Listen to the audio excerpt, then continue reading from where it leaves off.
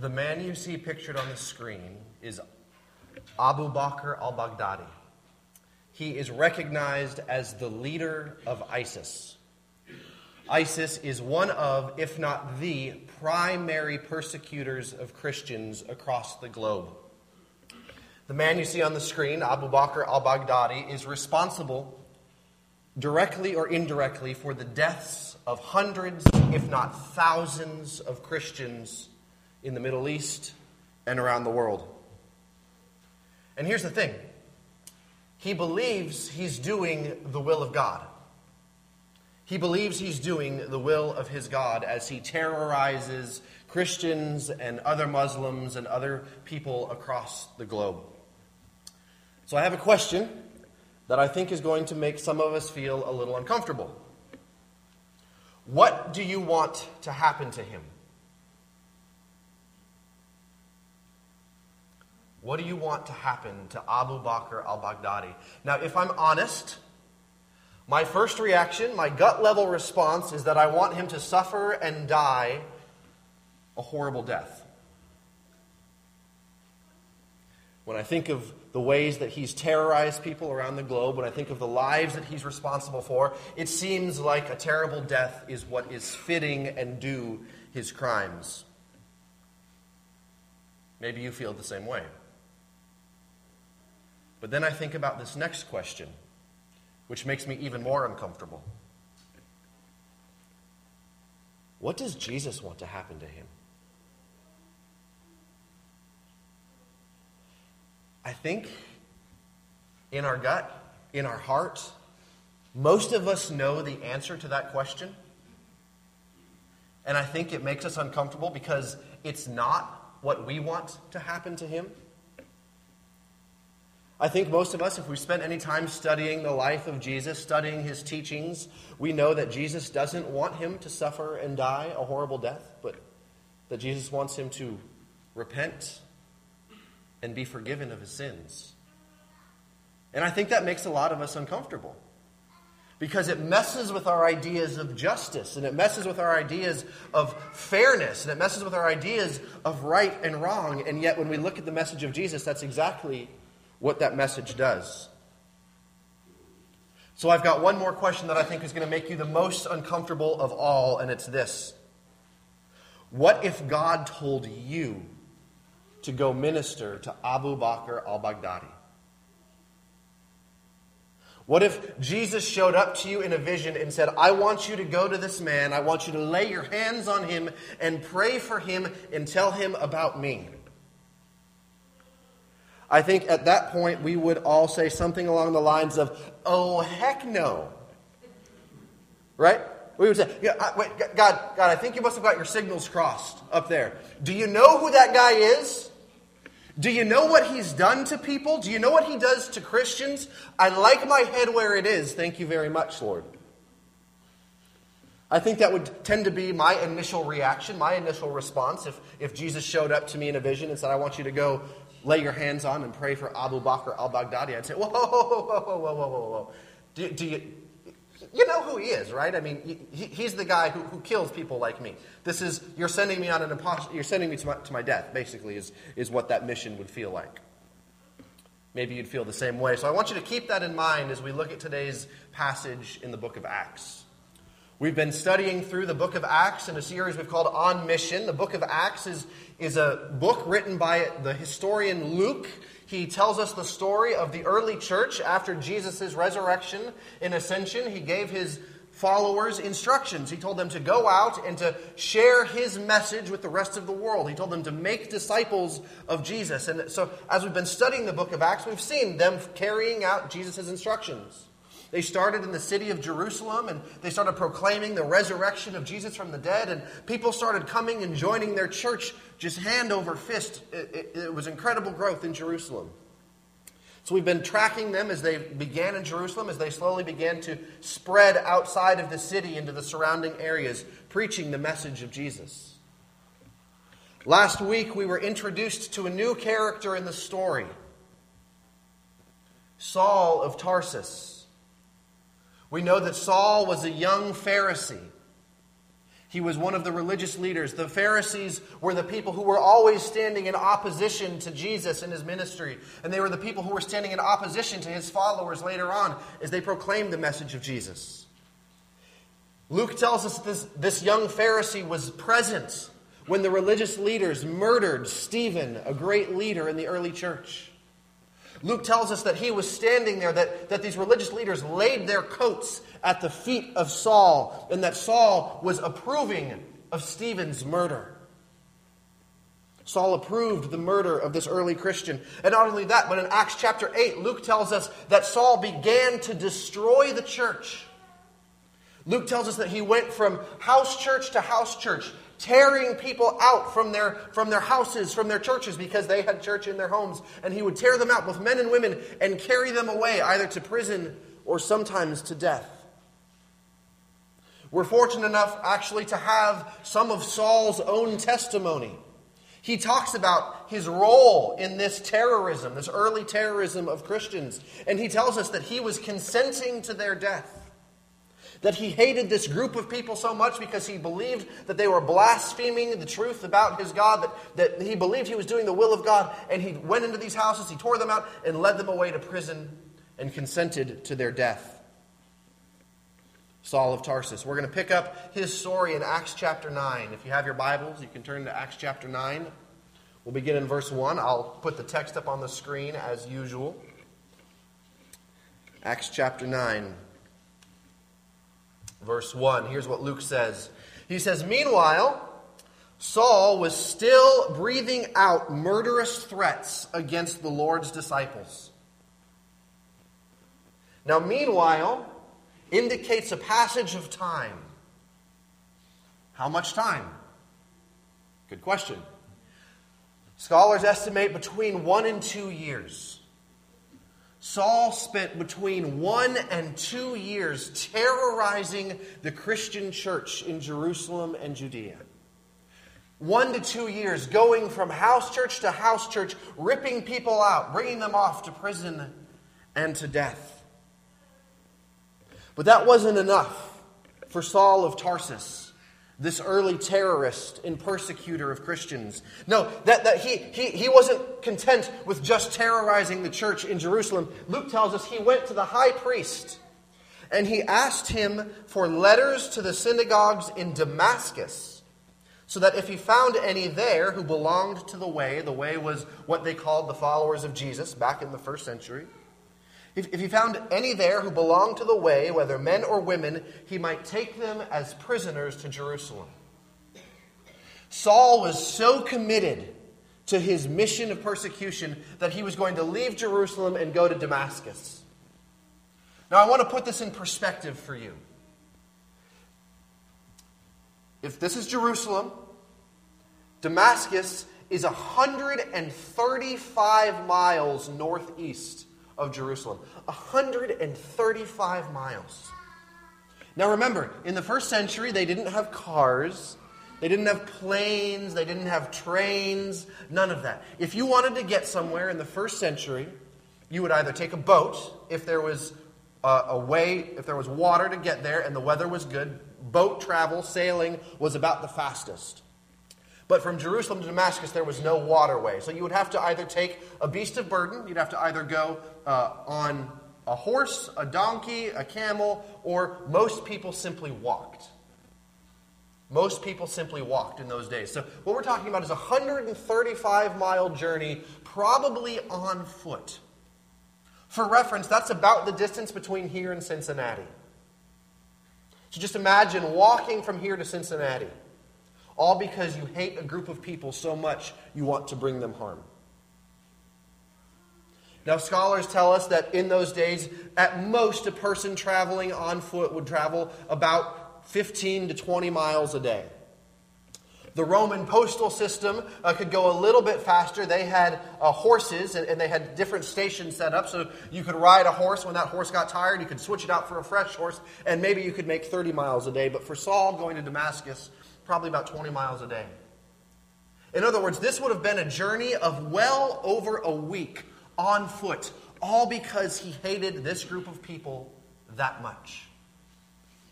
Imagine harboring that much hate, that much animosity in your heart that you'd be willing to walk to Cincinnati just to do somebody harm. That's a lot of zeal and hatred and terror. Now here's the thing. Saul believed that he was doing the will of God. Saul believed that he was doing the will of God. All kinds of atrocious, horrible things have been done by people throughout history in the name of God, believing that they were following the will of their God. So as Saul is on the way to Damascus, as he's on this well over a week journey to go terrorize Christians, something happens. Luke tells us what it is. It says, as he neared Damascus on his journey, suddenly a light from heaven flashed around him.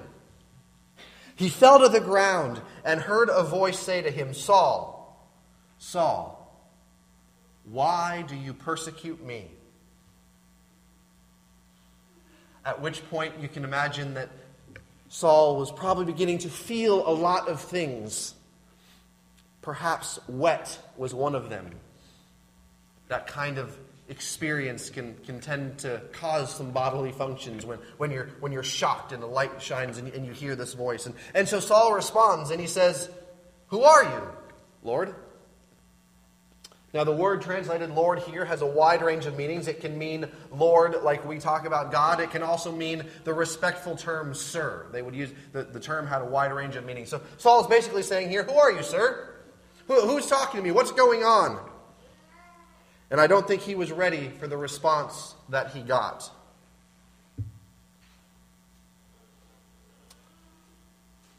I am Jesus, whom you are persecuting. At which point I just imagine Saul's heart just sunk and he went, oh no.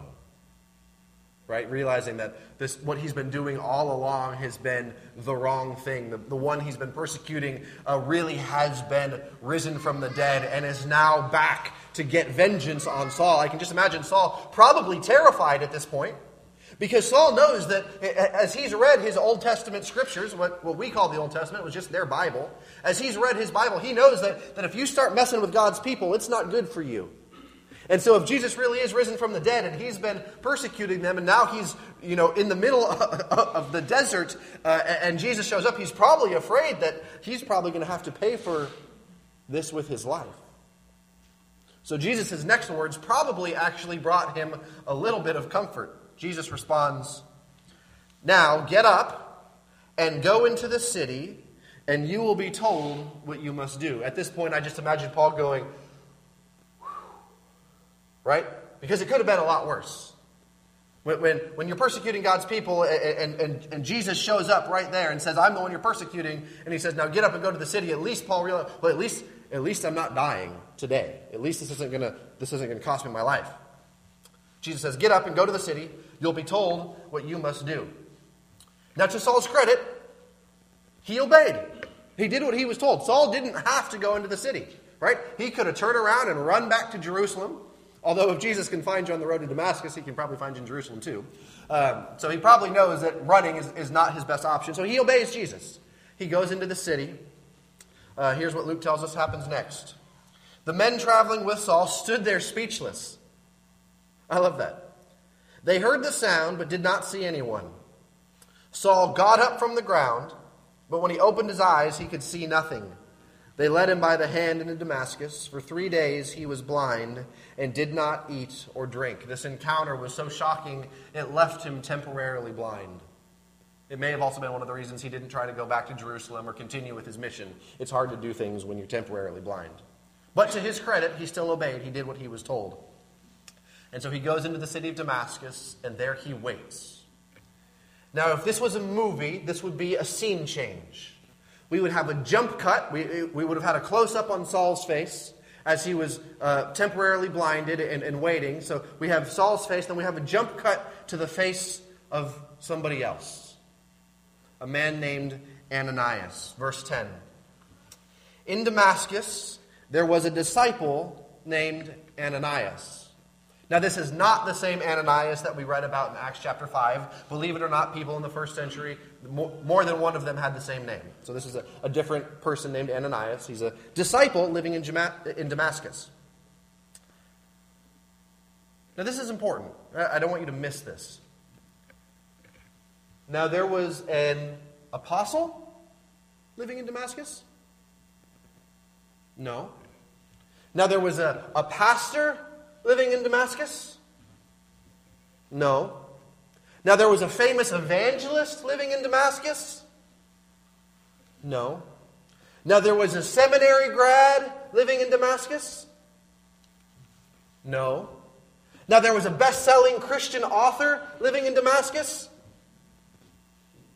No. There was a disciple living in Damascus. Just a regular disciple. Just a normal follower of Jesus.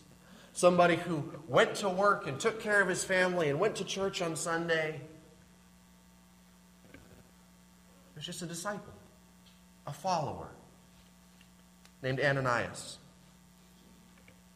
I don't want you to miss this. This is the first and the last time that we ever hear about this man in the book of Acts. In the rest of the Bible, we never hear his name ever again, other than this story. We're going to continue. Luke tells us what happens next. The Lord called to him in a vision, Ananias? Yes, Lord, he answered. If the Lord calls to you in a vision, it's good to respond. I'll throw that out there. In case that happens this week, if the Lord shows up to you in a vision, it's good to respond. Okay? It's good to answer. Yes, Lord, he answered. The Lord told him, go to the house of Judas on Straight Street and ask for a man from Tarsus named Saul, for he is praying. In a vision, he has seen a man named Ananias come and place his hands on him to restore his sight. In other words, Jesus is saying to Ananias, I want you to go minister to Saul of Tarsus. This is basically equivalent of Jesus showing up in a vision to one of you and telling you to go minister to Abu Bakr al-Baghdadi. This is basically the same thing. So Ananias' response makes a little bit of sense. Here's how he responds. He says, Lord, can I ask a question?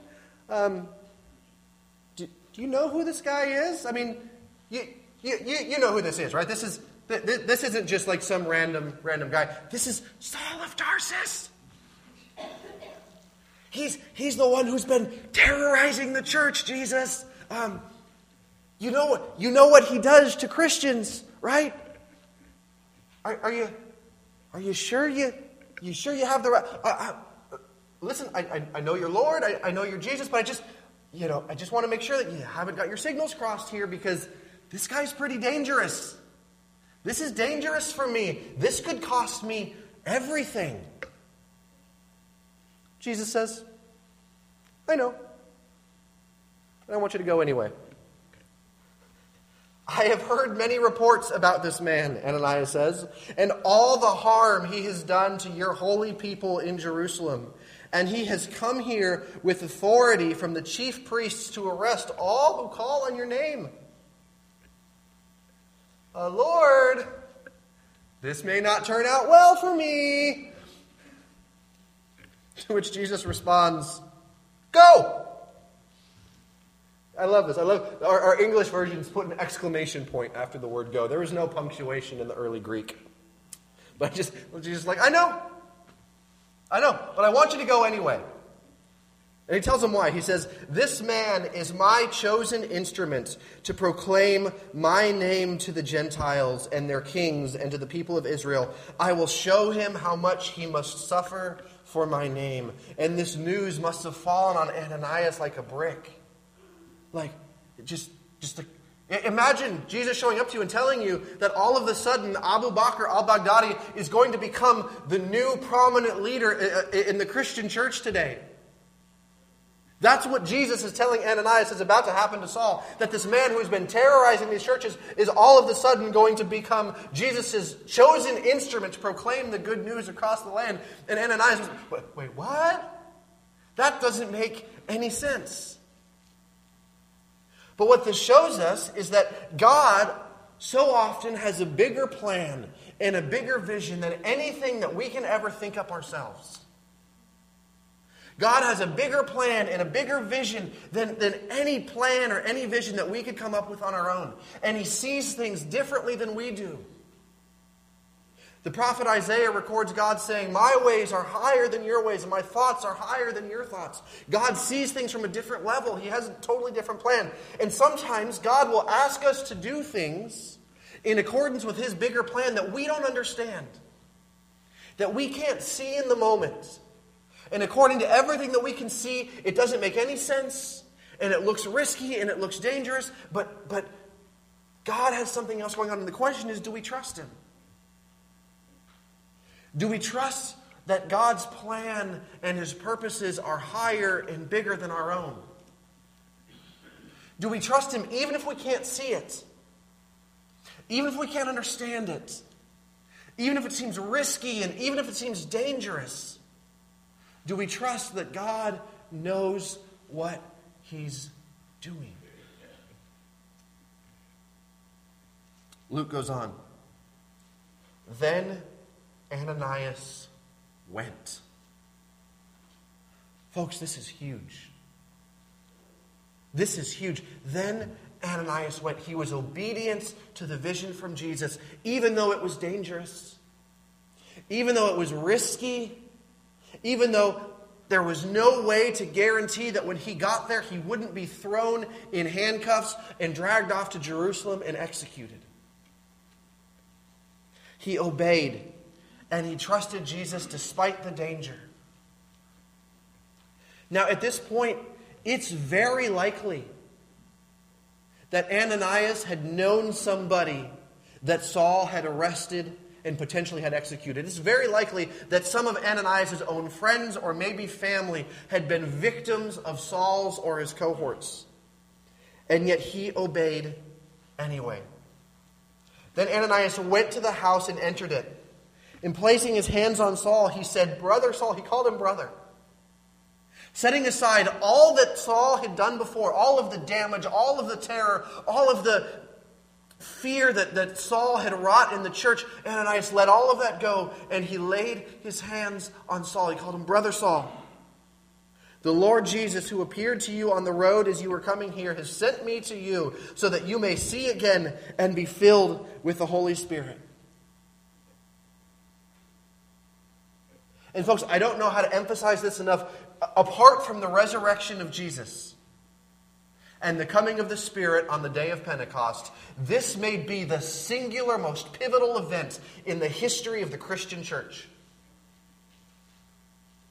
After the resurrection of Jesus and the coming of the Spirit on the day of Pentecost, this might be the most important event in the history of Christianity. And here's why. Because Saul of Tarsus would become Paul the Apostle. Those of you who have Bibles, hold them up in the air.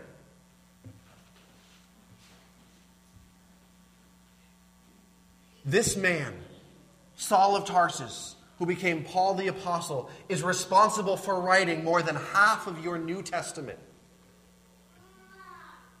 Saul of Tarsus, who became Paul the Apostle, is responsible for planting churches throughout the Mediterranean basin and almost single-handedly spreading Christianity across the Roman Empire. And he wasn't witnessed to by some super apostle. Jesus didn't send Peter, he didn't send James, he didn't send John.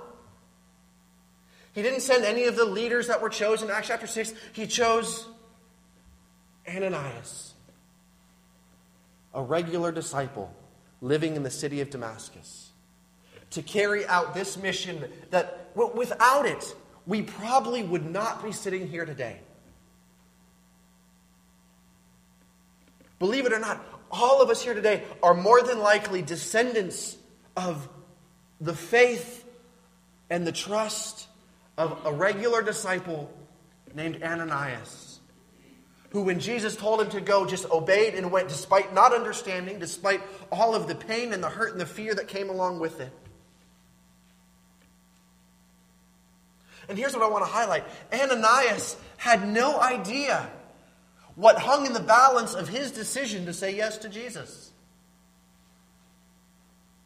Ananias had no idea that nearly 2,000 years later, there would be a group of people gathering in Bloomington, Indiana, reading about his story.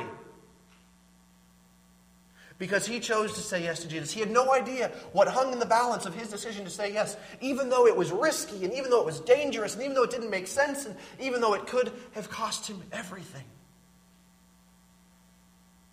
That's the thing, we just never know what hangs in the balance of our decision to say yes to Jesus.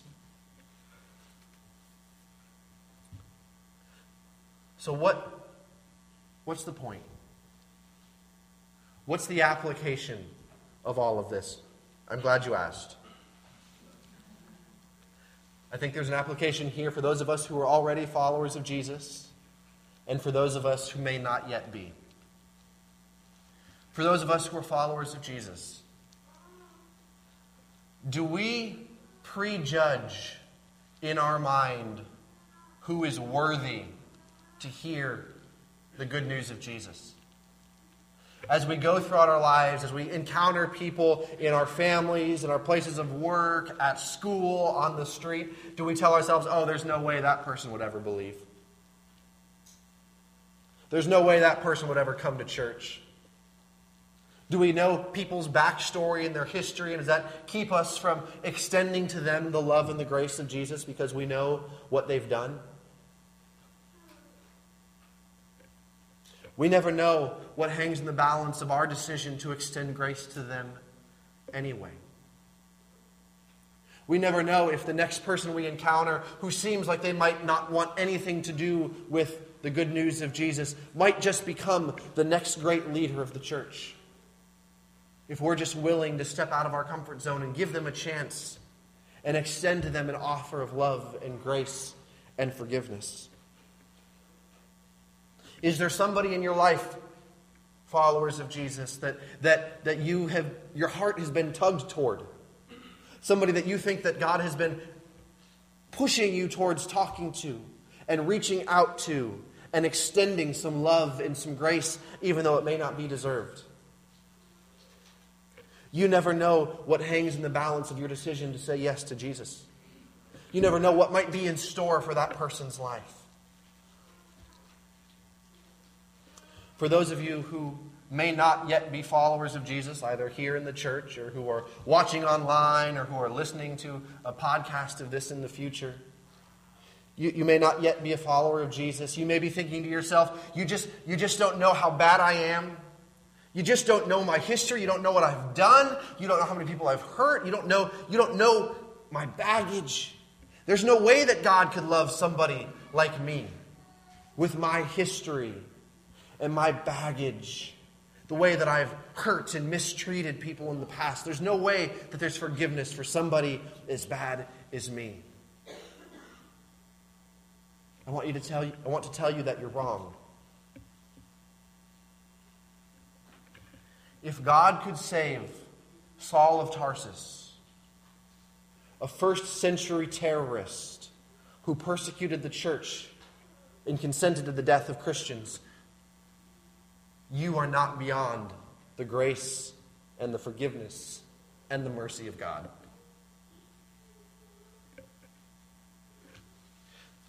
As a matter of fact, I believe that the reason that Jesus chose Saul was precisely for that purpose. Saul, who became Paul, later said that himself. He said, if Jesus could show mercy to me, who persecuted the church, there's nothing that you've done that puts you outside of the grace and the forgiveness and the mercy of God. And so if you've been feeling a tug, if you've been feeling yourself pushed towards placing your faith in Jesus, exploring a little bit more about Jesus, I want you to know that there is a place for you in His church. There is a place for you in His body.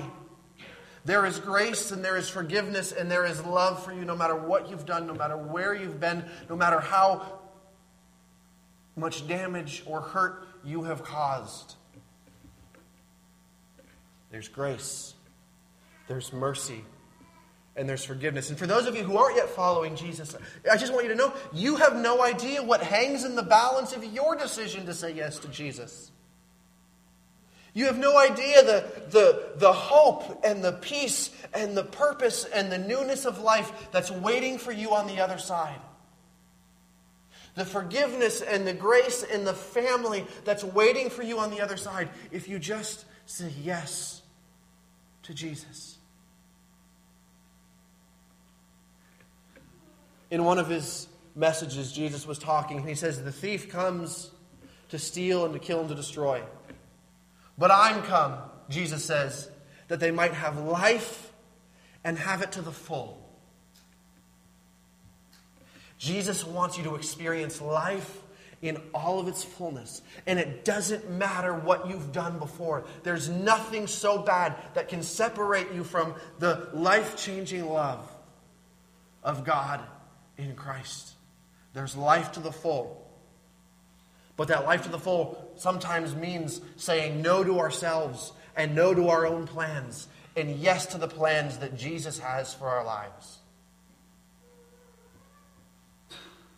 Saul's life was never the same after that moment. He had a bright career in Jewish leadership. He was on his way to the top. If he had continued, he probably would have become chief priest. Like he would have had the top spot in all of Jewish religion. He was on his way towards Jewish greatness. Instead, he spent the rest of his days traveling as an itinerant preacher. He was beaten, he was whipped, he was stoned, he was often, not drugs, but like they threw rocks at him.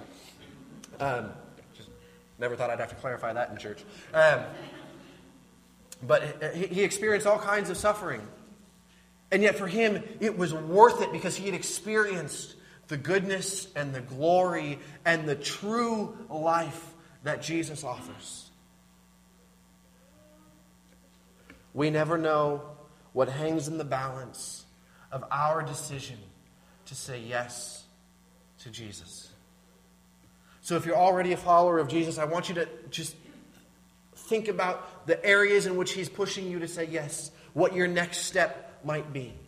Maybe it's somebody you need to talk to. Maybe it's a habit you need to give up. Maybe it's something new you need to start doing, contributing, being involved. How can you say yes to Jesus? You just never know what hangs in the balance. There may be a church 2,000 years from now who will benefit from your decision to say yes to Jesus this week. For those of you who do not yet follow Jesus, you just don't know what's in store for you.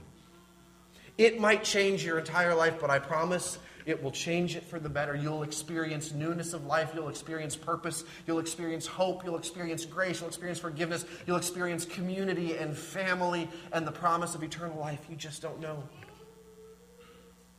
So I'd like to invite you to say yes to Jesus.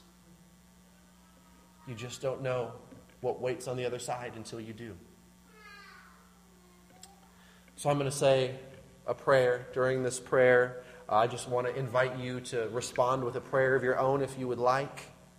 If in this time you feel like God is tugging you towards the next step, whether that's faith in Jesus for the first time, whether that's coming back to faith in Jesus after a journey away, or whether that's a new step in faith for those of you who are Christ followers. If you say yes to Jesus today, and I just encourage you to tell somebody about it. Find me after the service. Tell somebody. Because I want you to share that with the world. So I'm going to say a prayer. After the prayer, I'm going to invite Mandy up, and she's going to lead us in a new song. A song I came across this week as a result of some of the events that have been happening in our country. It's called If We Just Talk, of thoughts and prayers. And I think it goes really well with this. Following Jesus means not just thinking, Not just praying, but taking action on what we've been called to do and what we know is right. So we're going to pray. We're going to sing a song together. Mandy's going to bless us with a special song that she wrote herself. And then we'll get to some food. All right. Lord, we love you. Lord, we thank you for the way that you have been at work throughout history to bring us to this point. We thank you for the men and women throughout history who have decided to say yes to Jesus in their life, who because of their faithfulness and their obedience, despite the risk and despite the cost, have brought the church to the place where we can be gathered here today. Father, for those of us who have been feeling your tug in our hearts, whether that's a new step of faith, to try something new, to talk to somebody new, to get involved in a way that we haven't, I just pray that for those of us who have been feeling your tug, that you would help us to say yes. Father, for those who have not yet put their trust in your Son, but have been feeling your Spirit nudging them in that direction, have been wondering what might be on the other side, I pray that you would give them the courage today to say yes to Jesus. And I pray that you would help them experience the brand new life that waits for them on the other side. Father, give us the courage of Ananias, the courage to say yes even when things don't make sense, even when things seem risky and dangerous. Father, help us to take that next step and use our obedience for your goodness and your glory. In Jesus' name, amen.